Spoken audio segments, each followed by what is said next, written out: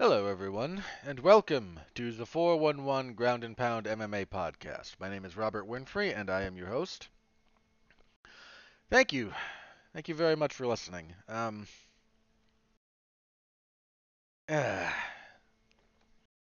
don't know why I feel like doing this at the moment, but hang on for just a second and bear with me.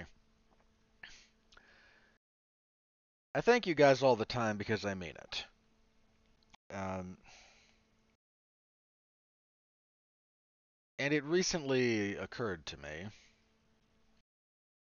that it's always occurred to me that, time is like our only genuine finite resource. Anything else we can always get more of. It's a general rule. And you guys choose to listen to me as part of your MMA fandom or whatever. I don't know, maybe again like I've mentioned in the past that if my voice in this podcast just helped put your kids to sleep, if for some reason my voice is I don't know, soothing to them and it helps them sleep, then hey, I'm happy to help. I'll take it. But I also tend to feel and think badly of what I do. Not just this, but like everything I do. I have this weird thing where this is actually super common, believe it or not, where I have kind of an ego, but I also like have a giant amount of self-criticism and occasionally self-loathing, and those two things interact very oddly. Again, this is actually kind of common, believe it or not. Guys, people who are simultaneously like super prideful but also super self-critical and self-loathing. So I'm not trying to make myself out to be some kind of bizarre, like, psychological unicorn here, but I tend not to feel very good about most of what I do. And there's a lot of reasons for that, and you don't need the whole backstory, but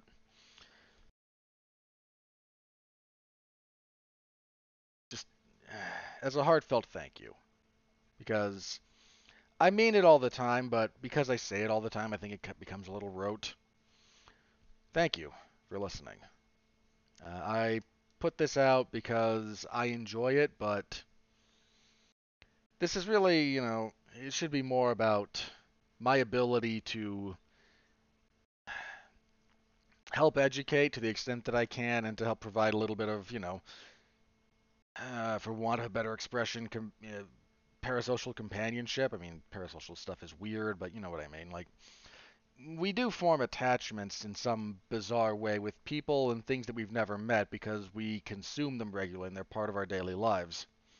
And I know I don't have the biggest audience in the world here, but I should maybe focus a bit more on what I'm able to provide you guys than just amusing myself necessarily. So, and as always, thank you. Tonight, if I could, that little bit of, maybe a little bit too melodramatic self examination out of the way there. Tonight we have UFC 287 to preview. The UFC they're in Miami for this one. They haven't been to Miami in a little bit. Uh, Decent card. Some pretty good fights on that, so we'll give you a preview of that. And news. There's some UFC adjacent news. Endeavor's doing stuff. Yeah, that's going to be a thing. And again, some other news and whatnot, so we'll get into all of that. As always, please interact with the product if you can. Like, comment, subscribe, star rating, written review, whatever's relevant for your podcast platform of choice. That's always helpful. And share if you've done any and all of that, or if you don't feel like doing all of that, but you do want to share anyway. To anyone you know in person, or again on a social media platform of your choice, let people know about the show. Always appreciated. I don't do this a lot, but I am technically on Twitter. You can find me at Winfree MMA. It's WINFREE MMA. So if you want to follow me, feel free. I'm a very benign follow. I promise I will not pollute your feed with porn or politics. Yeah, my word.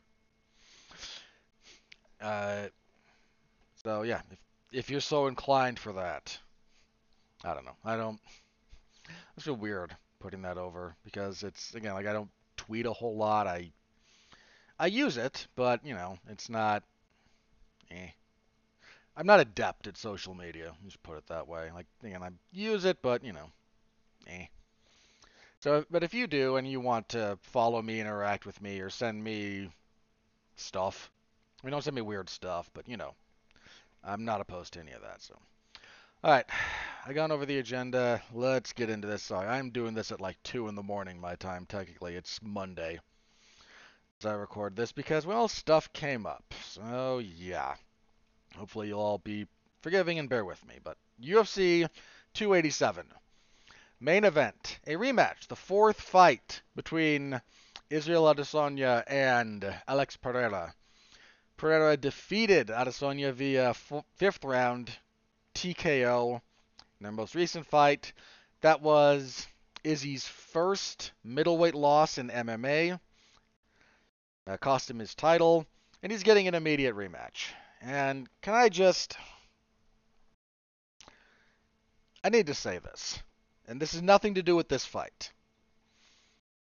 Anybody else have rematch fatigue out there? Especially immediate rematch fatigue? I've got some of that going on. And some of it's nobody's fault.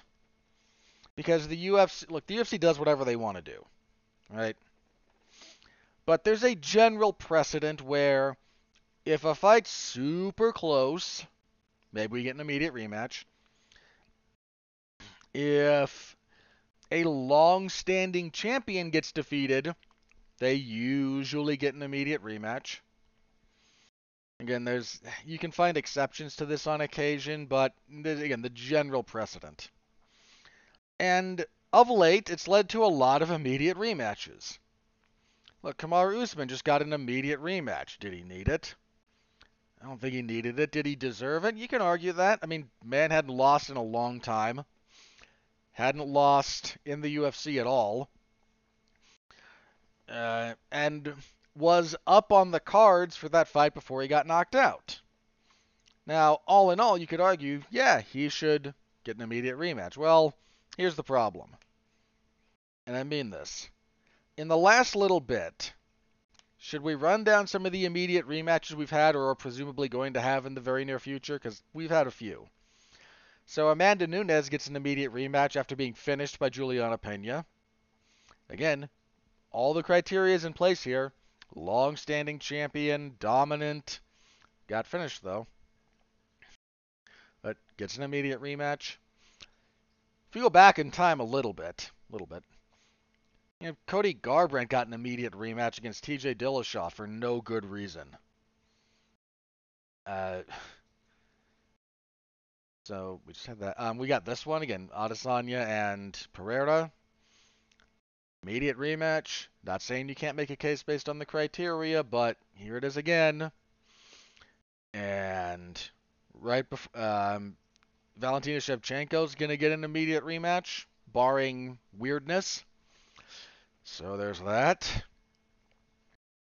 Let's not look. If Yair Rodriguez beats Alexander Volkanovski, if Volkanovski wants an immediate rematch, he's probably gonna get it. I don't know if he'll want it or not, but again, like that's a little bit up in the air. But he might get one. Again, you could make the case, couldn't you? Who was the other one we had recently? Wasn't gone. I mean, John Jones getting a title shot. Like, I mean, that's not really an immediate rematch. So it's just weird booking. But I mean, BJ Penn got an immediate rematch. Frankie Edgar got an immediate rematch. I'm going back in time a little bit here, but there's a tendency to run some of these back very quickly. And it's just a little fatiguing, isn't it? Like, I'm not objecting to this fight, for the record. Like, this is not me going, so-and-so's getting screwed. I don't think anyone's getting screwed. Middleweight's not exactly in the best place, talent-wise. I'm not saying it's bad, but it ain't great. And I'm not saying that, again, based on some of the established precedent, yeah, does Adesanya meet the criteria as established? He does. Long-standing champion. Dude, how long had he been champion? When did he win that thing? Double check the date on that. He won the interim belt, 2019. And he never lost at middleweight, so he had a lot of defenses, too. Like Whitaker, Romero, Costa, Vittori, Whitaker, Cannonier. Like, he fought on a regular clip. He was champion for the full thing in October. Yeah, shade over 3 years. I mean, again, he meets the general criteria, but man, there's just a lot of rematches that happen in the UFC, and a lot of immediate rematches at that. Like, I don't object too much to two guys meeting, going their separate ways, and then rematching again, but oof. Yeah, the immediate rematches, it's a little fatiguing, isn't it? I hope I'm not alone in that sentiment. Yeah, you guys might be out there going, no, you're crazy. Fair enough. If you're really up for this and this doesn't bother you, okay, I'm the odd man out. That's not an unfamiliar position for me. As for the fight itself, setting aside that, here's the thing about this, man. Like, can Adesanya beat Pereira? Yeah, I think he can. He's a good enough fighter. He was winning their previous fight. He darn near stopped Pereira at the end of the first round. But there's a couple of things going on here that I think give me some pause. First of all, like, Pereira's never actually lost to Adesanya. He's 3-0 against the guy across kickboxing and MMA. That needs to be said out loud. Pereira's really good about checking the leg kick. And Adesanya needs is a strong word. A lot of his offense cues off of that, being able to either chip at you to disrupt you, or getting you to react to it. And Pereira knows how to check those things. And he does it without his stance or his rhythm being disrupted too much. So it's hard to get a good read on it. It's hard to really capitalize on how he deals with them. Pereira's a big guy. I mean, you've seen some of the pictures of him standing next to guys like, yeah, here's, guys who fight at light heavyweight, and he's over them. He's huge. He's durable. And is he hurt? I'm not saying he can't be hurt, but he's generally speaking durable. He's really good.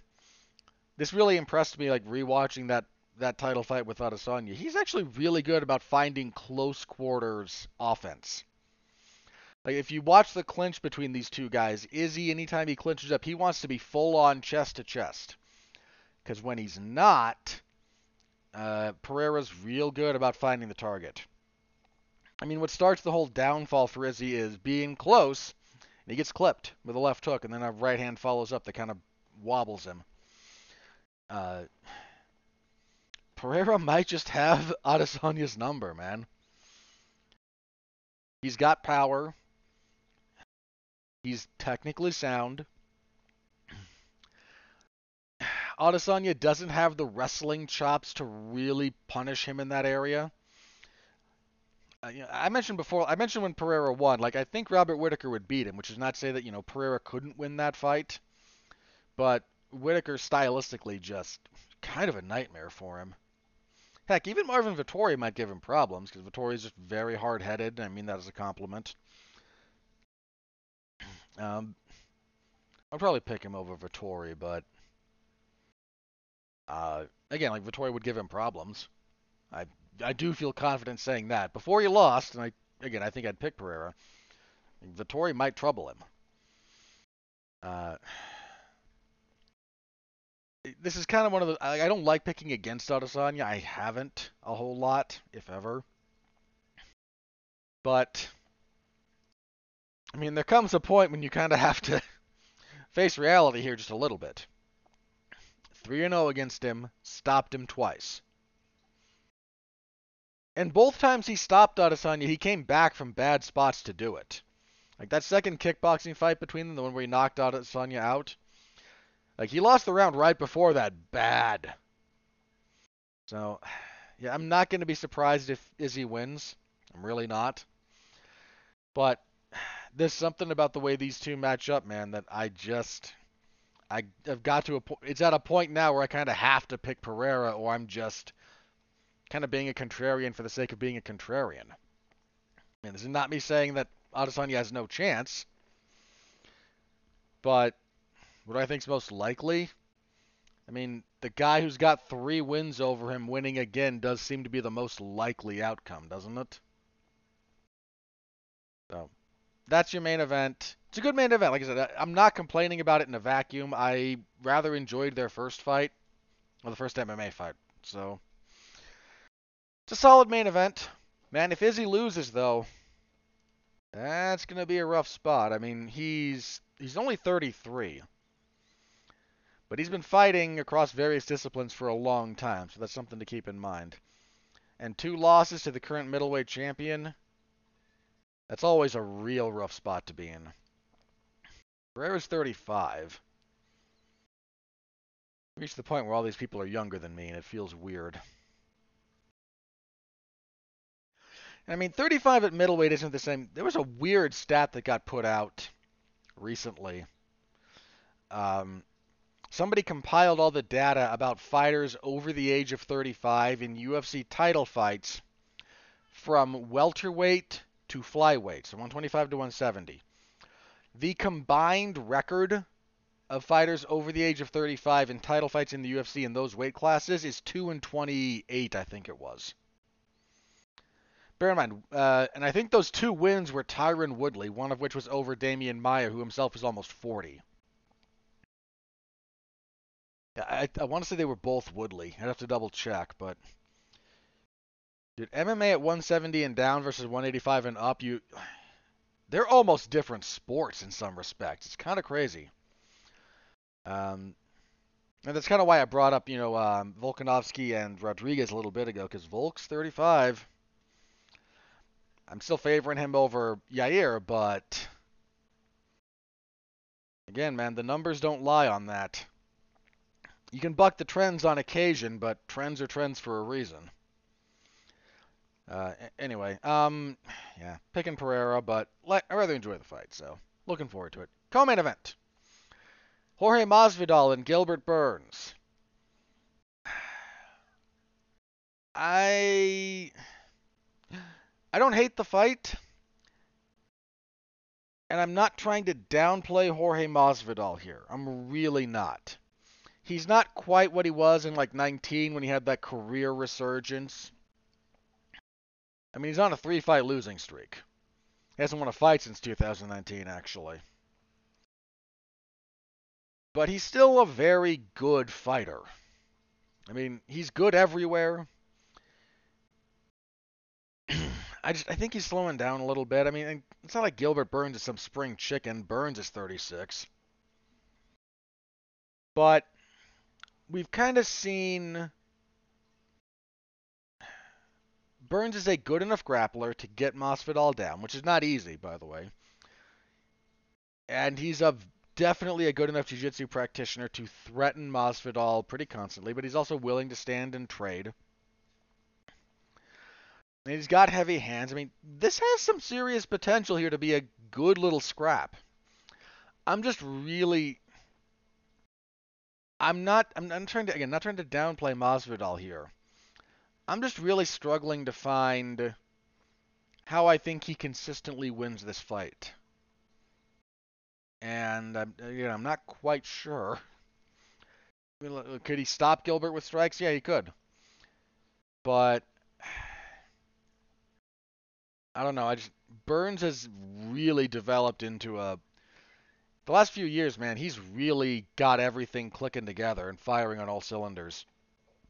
I mean, he gave Usman problems before that fell apart for him. His jiu-jitsu is still top notch. I scored that fight between him and Chimaev for Burns. Not saying Chimaev winning was some travesty, but I scored it for Burns. Like, that's... So I've got a real hard time picking against Burns here.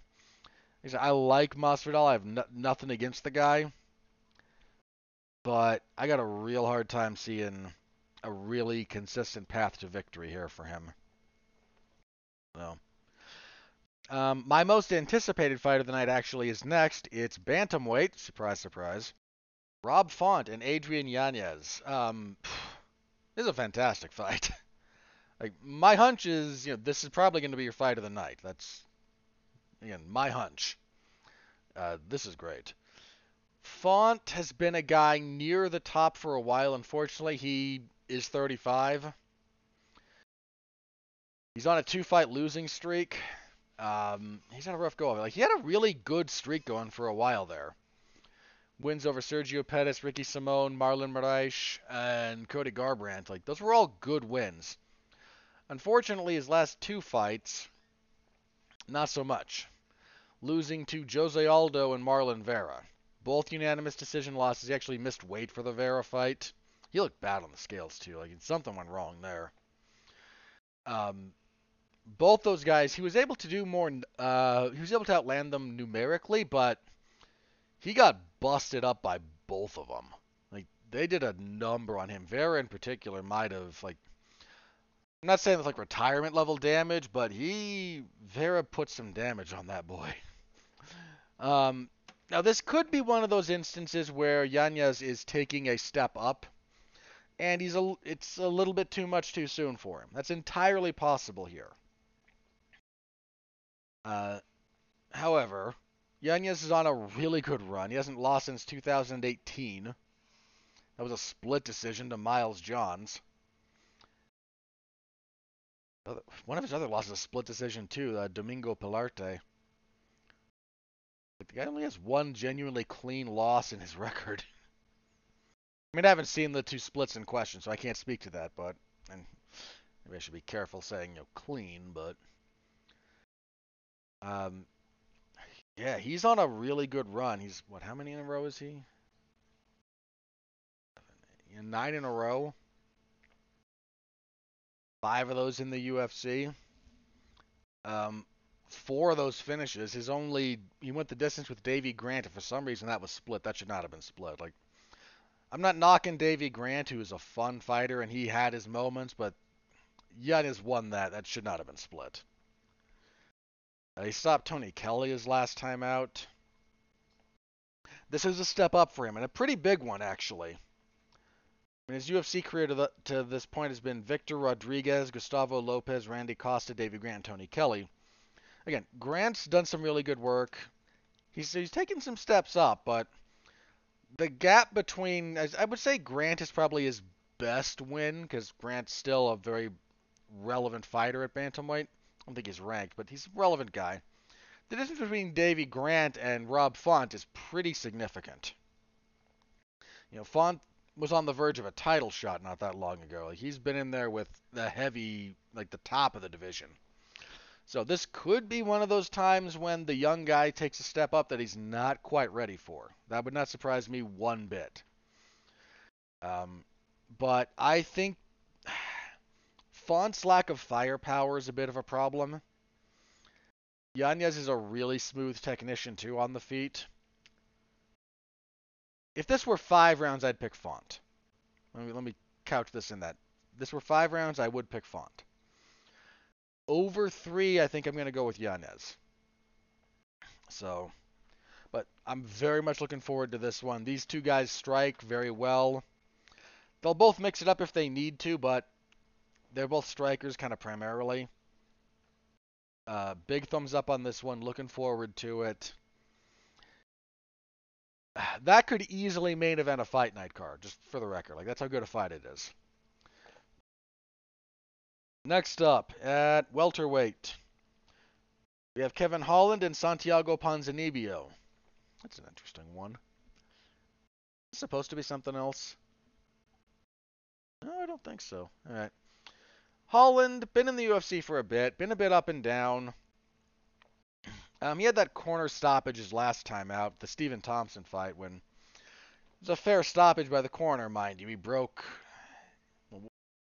like, one of his hands was broken, maybe both of them. It was a fun little fight, actually, between those 2. Got run over by Khamzat Chimaev before that. I mean, again, he's been up and down a little bit. I don't know. Might be one of those guys who's been up and down a little bit for just so long that he's, like, that's kind of who he is.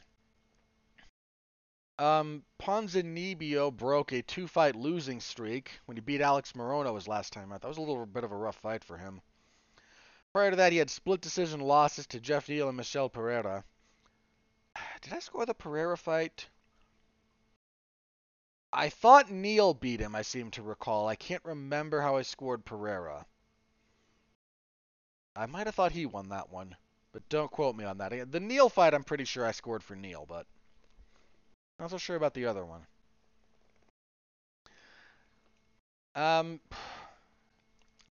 Ponzinibbio's 36, but man, he's been doing this for a while. I mean, he's got 35 fights, dating back to 08.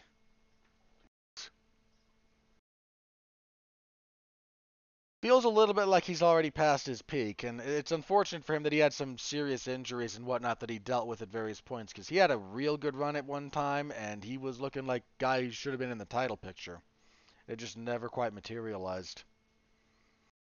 I'm not trying to knock Holland here, but this is the kind of fight he usually loses.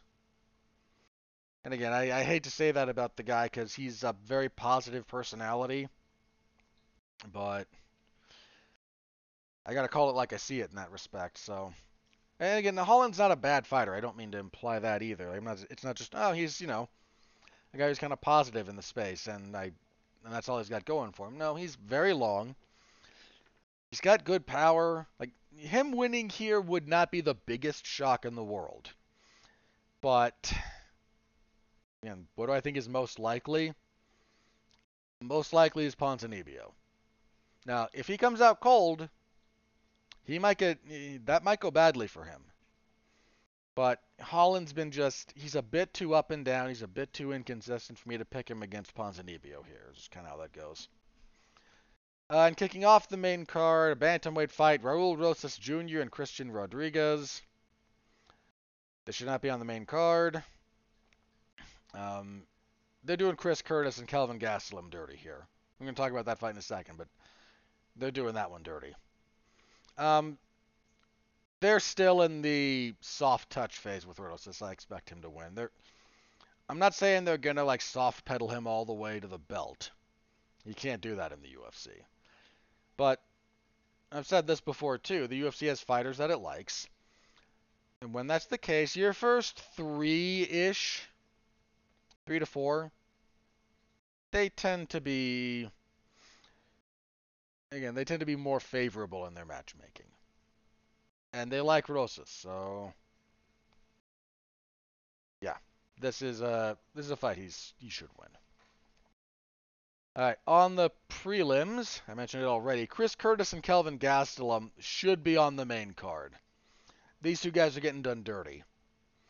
Curtis is in a really good spot with his career, actually. And much as I appreciate the occasional troll on Wikipedia, someone forgot to link the appropriate Chris Curtis here. They have linked a different Chris Curtis than the fighter.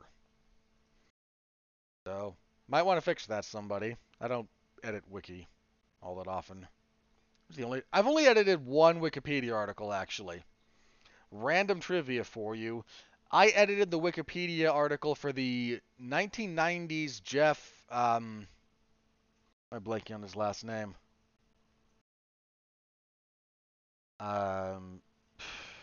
Daniels. Jeff Daniels movie, Arachnophobia. Someone had erroneously listed a couple of points at the end of the movie, and I corrected that. I think the only other thing I did.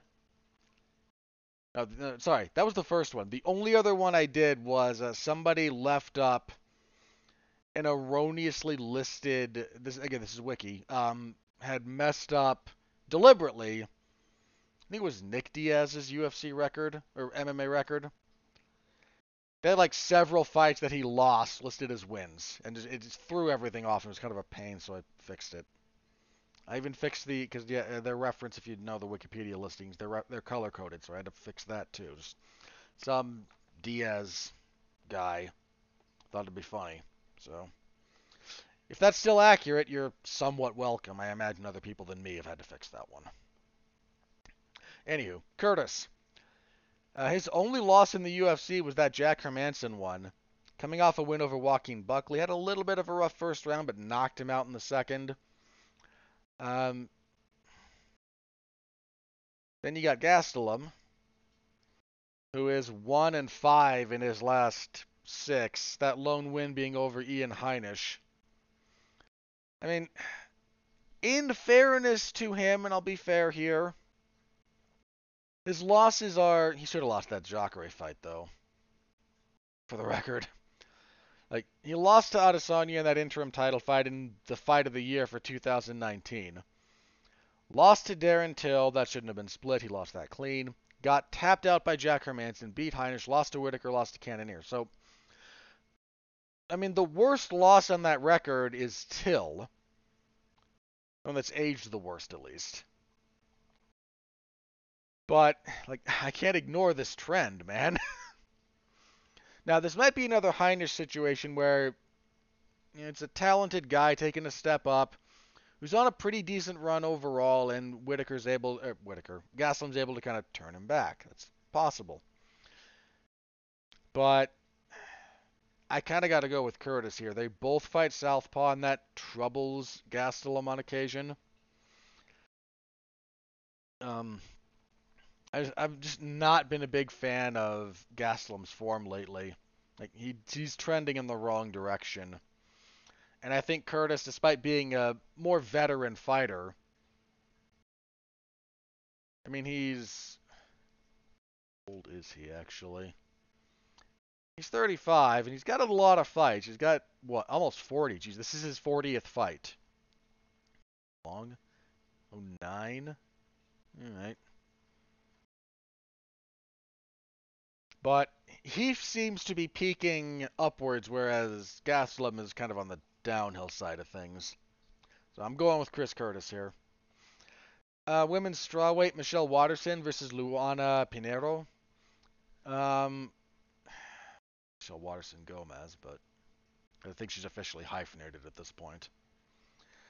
She's on a rough run too, man. 1-4 in her last 5. Granted, I don't know, 2 splits in there.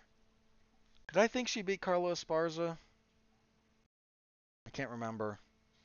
Esparza had a couple of split decisions on that run to the belt that I thought she lost. I can't remember if that was one of them or not. It might not have been. Most recently losses to Marina Rodriguez and then Amanda Lemos. Got finished by Lemos. So not the best trajectory. I imagine she'll get the win here, but I'm gonna pick her here. But like if she drops this one too, that's a real bad spot. Okay, that's the only listed prelims for ESPN. However, there's 2 fights that I imagine are going to be there. Well, one for sure. We were supposed to have Chase Sherman versus Chris Barnett, which would have been glorious heavyweight slop for as long as it lasted. Barnett had to pull out. In steps Carl Williams. I imagine this will still be in that portion of the card. And I don't mind picking Sherman here against Williams. Would have picked Barnett over Sherman, for the record. Also, we were supposed to have Michael Chiesa versus Li Jingliang. Unfortunately for Lee, he had a back injury. He actually shared some images from the MRI, and you can see there's a disc that's not where it's supposed to be.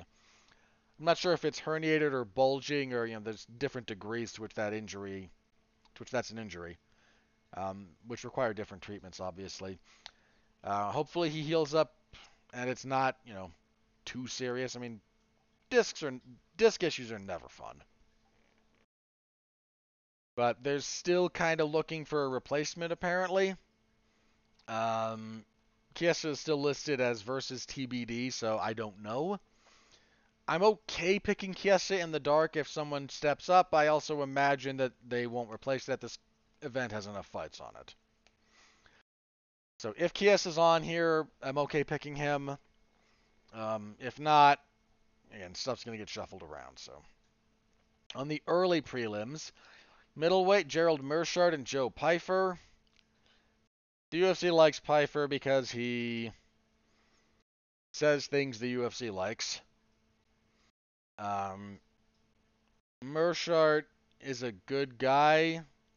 He's a pretty good all-around fighter. In fact, he's got a couple of wins recently that you didn't think he was going to get. Um, I mean, that Mahmoud Muradov one was really impressive. Stoltzfus, he was losing that, so it was a nice come from behind, but I kind of picked him there. The win over Bruno Silva was kind of nice, actually. But this feels like it's going to...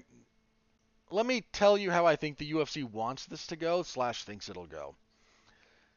Because Pyfer has power, I imagine they're thinking this will go like Meerschaert versus Chimaev. And Pyfer is going to kind of walk him back to the fence and punch him in the face, and Meerschaert falls over. Do I think that's what's going to happen? It might. Meerschaert's long in the tooth, and he's a good guy to have on the roster, but he's also not really a, he has not yet proven to be a top of the card guy, so unless he really gets Pyfer to gas himself out, I imagine, and catches him later, I imagine Pyfer takes this. Strawweight, Cynthia Calvillo and Lupita Godinez. Boy, Calvillo. Remember when she was the new hotness back in 2017? She even had a decent rebound from her loss to Esparza. But man, lately, she had that draw with Marina Rodriguez. I thought the draw was fair. She beats Jessica I, but I missed weight for that too. I mean, it's Jessica I in 2020. Like, if you're not beating her, you got real problems. Hadn't won since. She returning to strawweight here, actually, because she had some serious weight problems. Yeah, she missed weight twice. That's strawweight, so her coming back. But I mean, her flyweight campaign went 1-4. She's on a 4-fight losing streak. Like, lost to Caitlin Chukagian. Okay, top fighter. Got violently stopped by Jessica Andrade. Andrade top. Dude, she got beat down by Andrea Lee. And her quarter stopped that between rounds 2 and 3 for good reason. And then lost to Nina Nunes. I was technically split, but I thought Nunes won that pretty comfortably. Well, comfortably is the wrong word. It was a competitive enough fight, but she badly needs this, like real bad.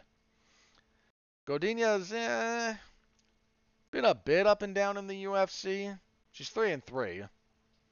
Coming off of lost to Angela Hill. We're probably gonna get a lot of grappling here. I don't know. I mean, I feel weird saying this about Calvillo, but you lose 4 in a row. I'm kind of in a spot where I can't really pick you to win.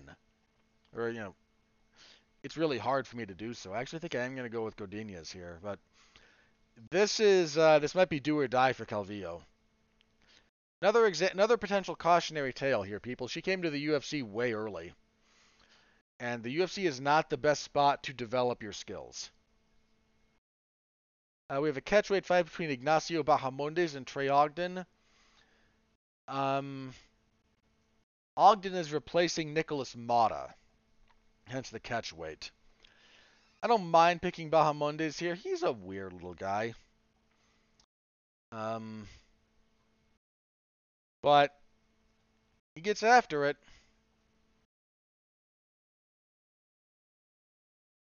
So, yeah. Wait a minute. Am I confusing him with someone? I'm not. No, okay. I know what's going on in my head here. Looking at his record, I had him correct. There's someone with a similar frame who fights very differently, who I occasionally like half transpose in my head when I just think about it. Nope, still no problem picking Bahamondes here, but let's see. Featherweight, Shailon Nurdanbeke against Steve Garcia. He beat Chase Hooper.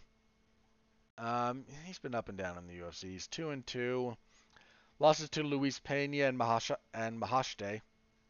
Hayasar Mahashte. But coming off the win over Hooper, it was a bad loss for Hooper, man. He beat down Hooper. Nurdanbeke. 3-1 in the UFC. 3-fight winning streak, actually. Had that poor guy. Because he was the one who fought Derek Minner when Minner, like, fought with a jacked up knee. And then, like, fell apart after throwing a couple of body kicks and his knee just gave out on him. It's not a bad fight, actually. I think I'm going to go with Nurdenbeke, but it's not a bad fight. And lastly, at strawweight, we have Jacqueline Amorim and Sam Hughes. Hughes.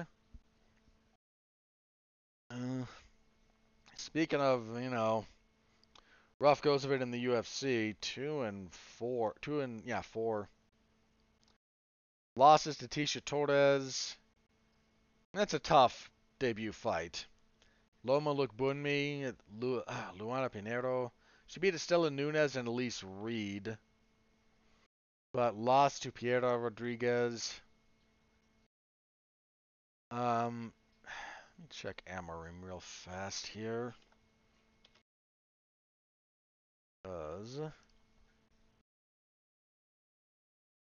Okay, Brazilian. Means I might be mispronouncing her last name. I'll know when they pronounce it on broadcast because they care about that. Undefeated in MMA, 6-0, nothing to sneeze at. Those all finishes. They are. Pretty good run through LFA. I'll go with Amorim here actually. So I don't dislike that. That's not me trying to knock Sam Hughes, but I don't know. I'm going with Amorim. So yeah, that's the card. I will be covering that Saturday, April 8th in the MMA Zone of 411mania.com. So if you are so inclined, please do stop by, say hello, leave a comment. I always appreciate it. Alrighty, let's talk news, shall we? Let's start with this. So, Endeavor, the parent company of the UFC. This news broke earlier Sunday, and we might be confirmed Monday evening. But turns out Endeavor is in advanced talks to buy 51% of the WWE. The plan would then be to merge WWE and UFC into one publicly traded entity. Where do I start with this?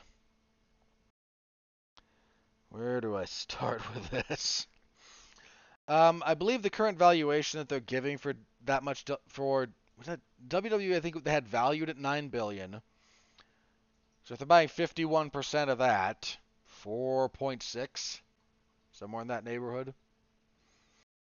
Unless they're trying to value it at 18, unless what they're trying to do is value it right around 18, and then the 9 would be the 51%, right? So whatever the specifics will be.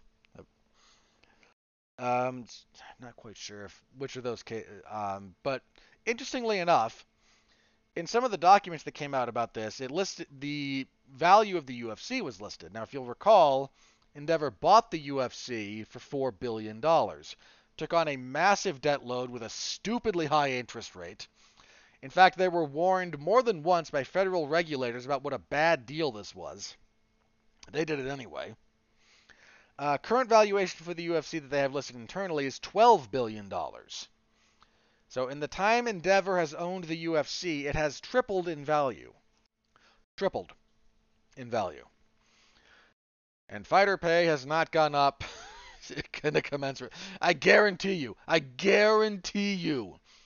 fighter pay in 2023 is not triple what it was when Endeavor bought the UFC. Guarantee it. And your performance of the night's bonuses are still $50K. You're not even adjusting for inflation. Ugh. I don't even. The UFC has to be very leery of this, in some respects. There's a handful of reasons why. One, if they do combine the UFC and WWE, the UFC has to be ironclad about a firewall between those two entities, right? They just, like a couple of months ago, got Canada to reallow betting because of the, you'll recall this, like the James Krause thing, right? They just barely got over that scandal.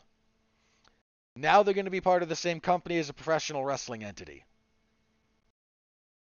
They don't need this, right? They do not need that.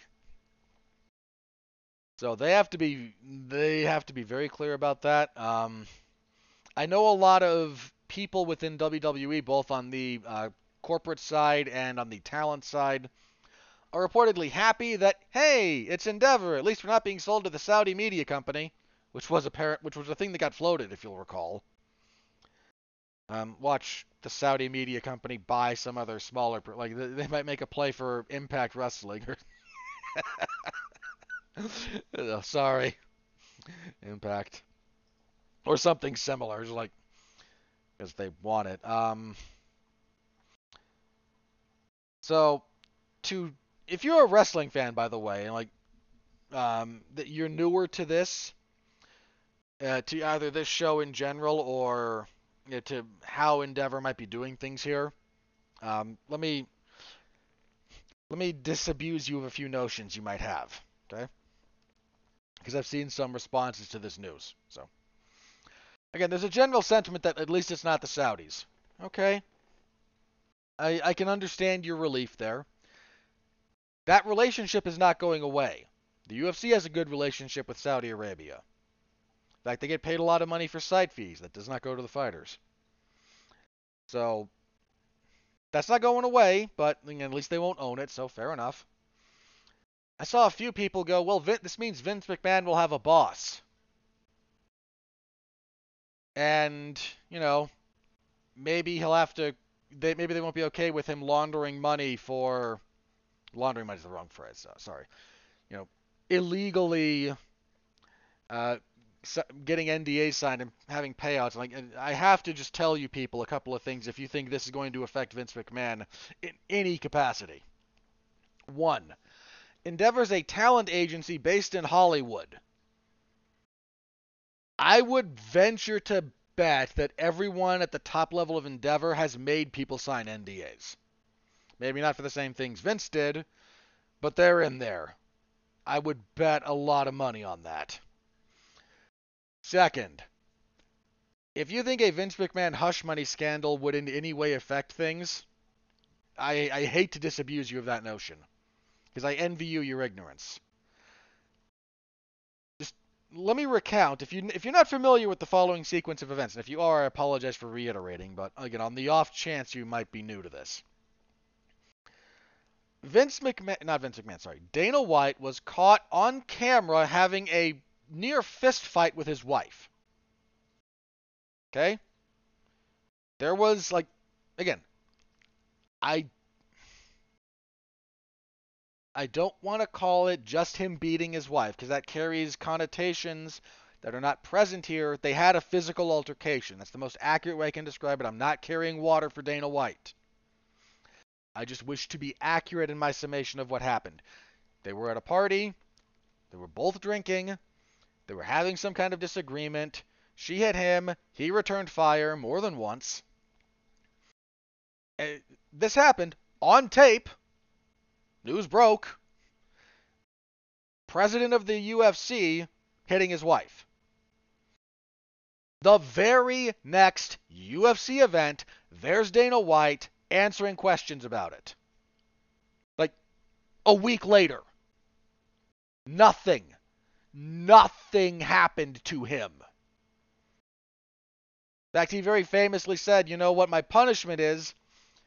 It's that I have to be labeled as a spousal abuser for the rest of my life. That's my punishment. How does suspending me affect anything? It doesn't hurt me. I could have retired. It hurts the people here. It hurts the fighters because I'm so integral to this business. By the way, Mr. White, what's your thoughts on the drug testing policy and Conor McGregor still being out of the pool? I don't know anything about that. Talk to Jeff Nowitzki. He'll be the one taking your questions, and then Nowitzki doesn't answer questions about this, and USADA doesn't say much publicly, but he's integral. just completely ignoring the drug testing side of things. Yet Dana White convinced the Endeavor brass that without him, the whole dang opera falls apart. I yelled about this already, and I'm trying not to yell here. But you can't have this both ways. You can't both be a well-oiled billion-dollar machine, and the UFC is, and have one guy be the linchpin holding everything together. That's not how that works. If Dana White goes away tomorrow, I mean, God forbid he die. Not wishing that on him, but let's just step into the hypothetical world where he has a massive stroke tomorrow and is gone. Like, the UFC doesn't stop. The UFC doesn't fall apart. They have to find someone else to do that job. And that's sad. And look, again, I'm not wishing death on the man. And there was a time in the UFC's history when Dana White was integral.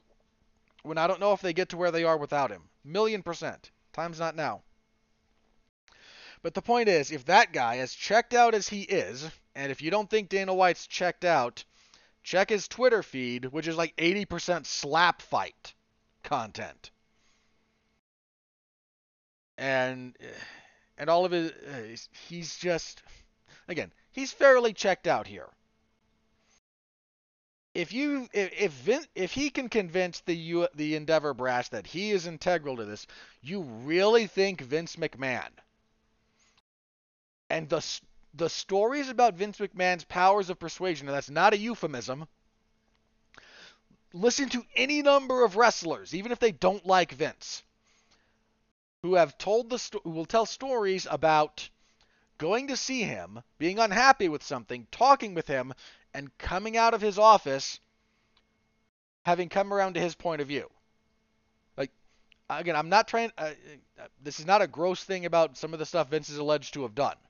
Like, just genuinely speaking, the man's powers of persuasion have swayed some very passionate people. If you think Vince can't convince Ari Emanuel and... who is it? Is it Levi Shapiro? Mike Shapiro? Something Shapiro. That without him, look what happens. He stepped away for that sex scandal, and look what happened to look what happened. Oh, without me, the whole dang opera falls apart. If you don't think he can convince those guys of that, you're out of your mind. Endeavor does not care. Here's what Endeavor cares about, and I mean this. They care about their debt load and how much money they can get from their properties to pay it off. And they're a business, that's all they should care about in some respects. That's what they care about. You think they care if Vince McMahon... You think they care if Vince McMahon is inappropriate with female talent or pays them off?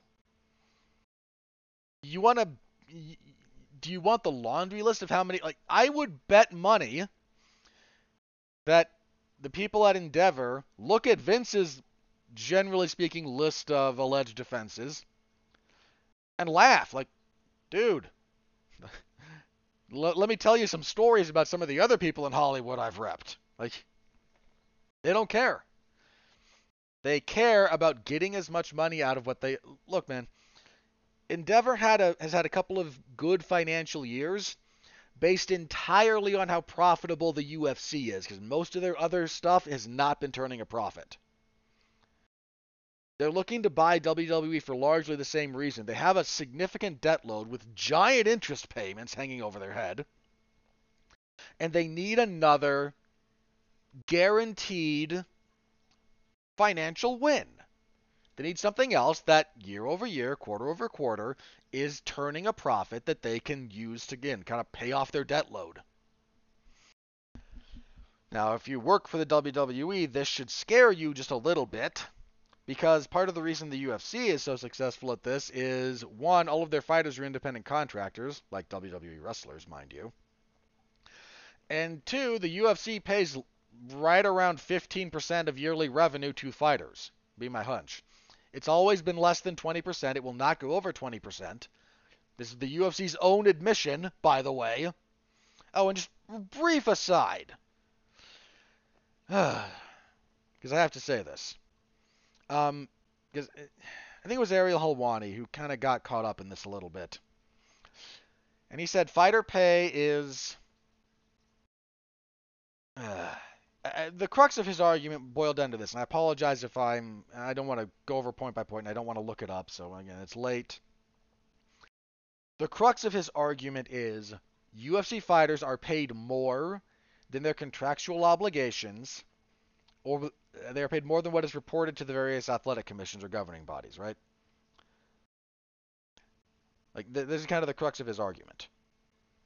We all know this. The argument is not fighters only make what they're contracted to make. The UFC does pay out more. We know this. Here's the question. This is the only question that matters when it comes to fighter pay, okay? The only one. Has the UFC paid out more than 20% of their yearly revenue to fighters? And the answer is no. We know the answer is no because they're being sued over this. They've admitted under oath that this is what they keep fighter pay at, under 20%. Like they count like 20% or so fighter compensation. Funny thing about fighter compensation, it's a nice little euphemism because they count what they pay for USADA as fighter compensation. Yeah, USADA, that's part of your fighter compensation. How many people are happy with that? I bet none.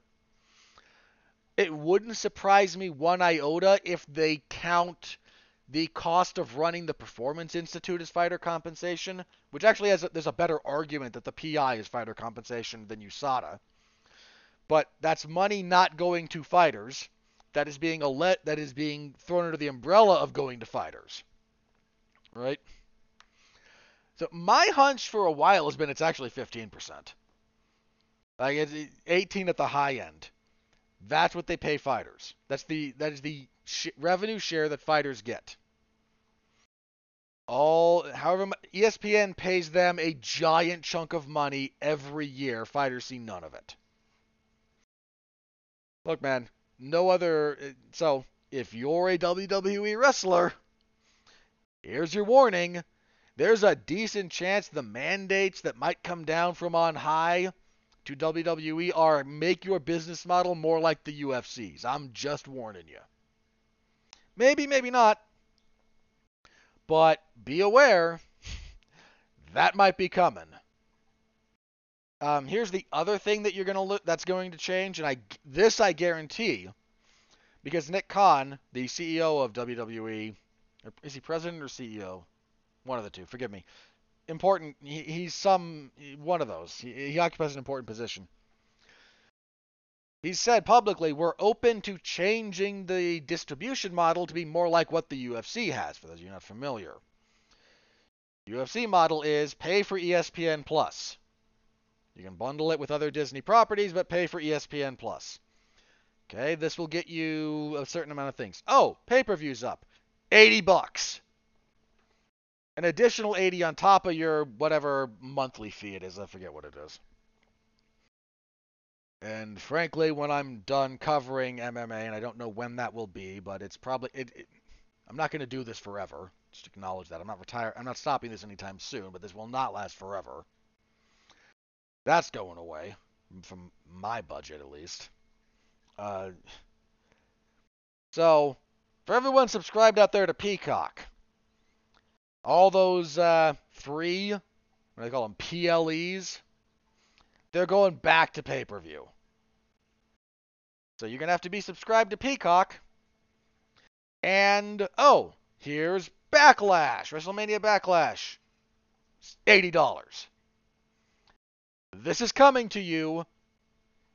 Maybe not 80, this is coming to you. I promise. So figure out what you're going to do with that, but that's your future. Again, that's one of those guarantees I'll make here. Guarantee that. You want to be unhappy about it? Do what you will with that information, but be aware of that one. So, yeah, again, I don't know what to make with that. So we'll see. We'll see how that goes. I don't even know how to feel about that. It's almost dystopian, isn't it? Like, it's not quite fully dystopian, but the biggest MMA organization and the biggest pro wrestling organization being folded together into one combat sports entertainment monstrosity. Tell me that's not a little dystopian, right? But you bet that's what they call it, too. Whatever they wind up calling the entity after they merge, like Combat Sports Entertainment. It's CES. Or CSE, rather. Sorry, CES is it's a different thing. It's actually a number of different things if you just use the initialization. Ugh. We live in a fallen world, my friends. A fallen world. Sorry, that I try on the occasion that my religious philosophies and whatnot become relevant, I use them, and that's slightly religious language. I mean, you may agree with the general sentiment and not be a religious individual, but just a heads up, like if that does read a little religious to you, yes, I'm religious. I promise I don't preach here. To the extent that it intersects with what I'm talking about, sure, but it rarely does. Like my politics, like sometimes it's relevant and I discuss it. Most of the time it's not, and I'm happy to leave it out. All right, what else do we got here? Oh yeah, USADA doesn't matter.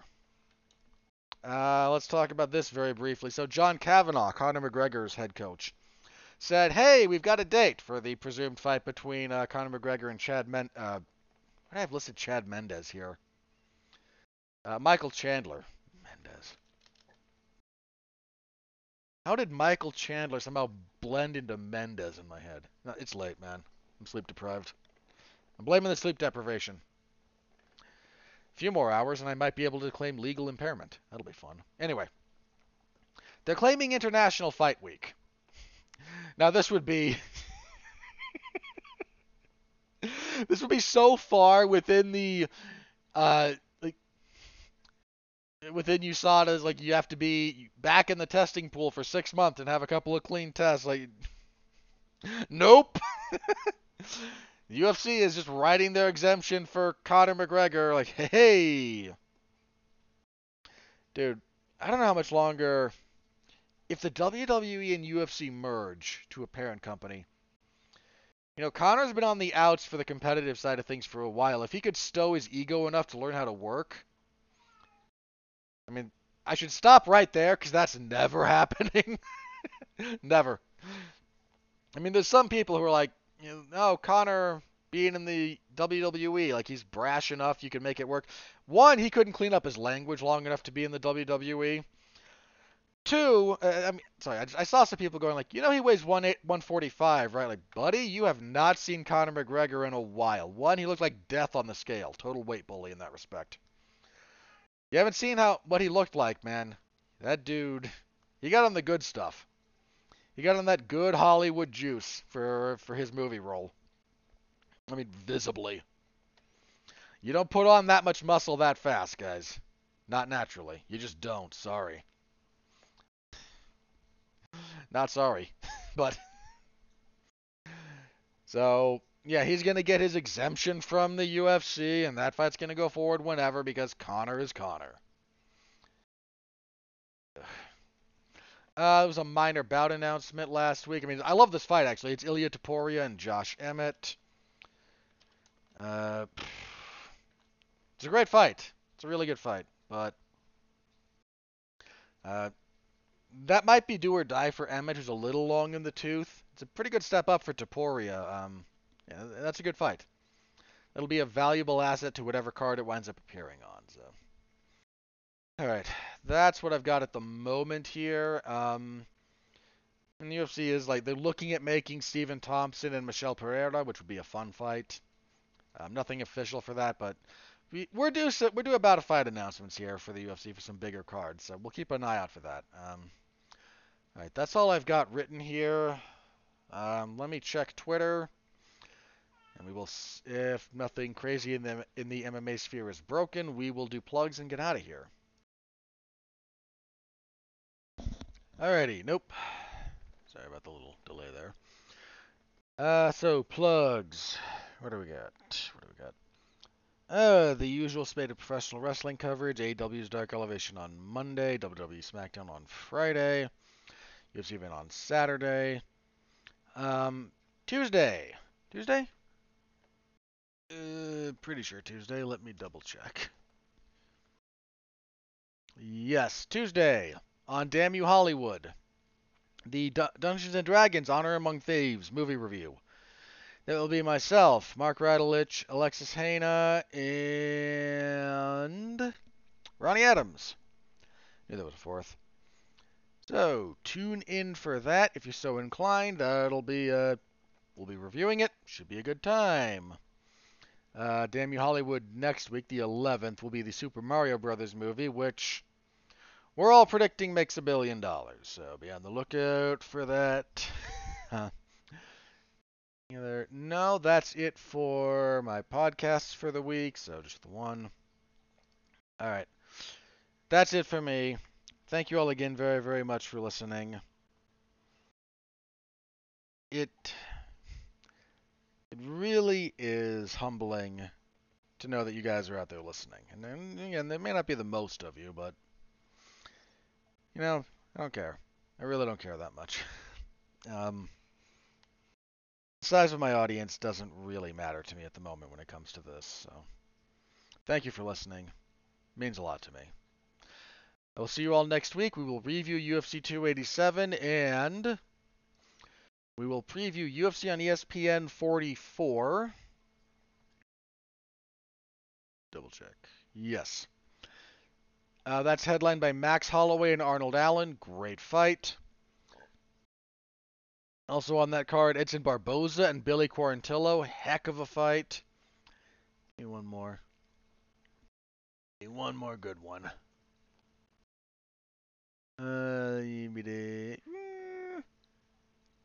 Okay. Yeah.